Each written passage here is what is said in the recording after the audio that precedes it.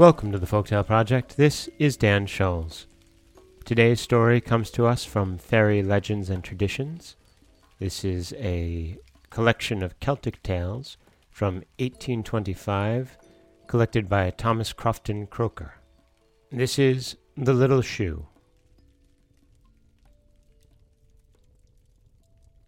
"Now tell me, Molly," said Mr. Coote to Molly Cogan, as he met her on the road one day close to one of the old gateways of Kilmallock.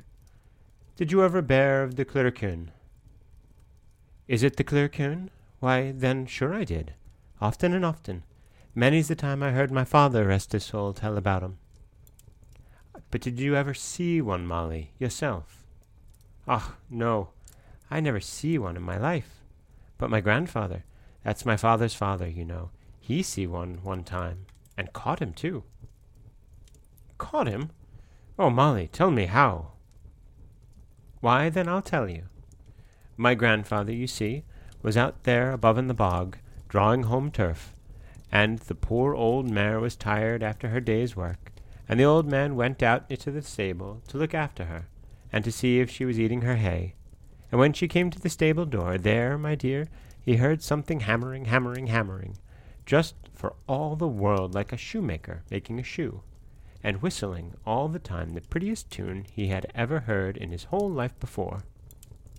Well, my grandfather, he thought it was the Cluricaune, and he said to himself, says he, 'I'll catch you if I can, and then I'll have money enough always.'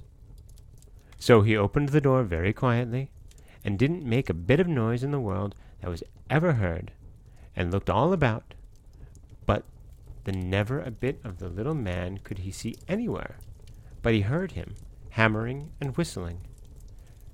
And so he looked and looked, till at last he see the little fellow. And where was he, do you think, but in the girth under the mare?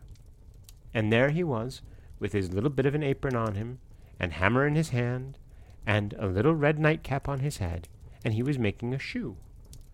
And he was so busy with his work, and he was hammering, and whistling so loud, that he never minded my grandfather till he caught him fast in his hand. 'Faith, I have you now,' says he, 'and I'll never let you go till I get your purse. That's what I won't. So give it to me here at once, now.' 'Stop, stop,' says the Cluricaune. 'Stop,' says he, 'till I get it for you.' So my grandfather, like a fool, you see, opened his hand but a little, and the little fellow jumped away laughing, and he never saw him any more, and never the bit of the purse did he get. Only the Cluricaune left him his little shoe that he was making. And my grandfather was mad enough angry with himself for letting him go, but he had the shoe all his life. And my own mother told me she often see it, and had it in her hand once, and it was the prettiest little shoe she ever saw." "And did you see it yourself, Molly?" "Oh, no, my dear. It was long lost afore I was born, but my mother told me about it often enough." And that is The Little Shoe. A short tale, but a lovely one, from Fairy Legends and Traditions by Thomas Crofton Croker. And I love these stories of different types of fairies, and the Cluricaune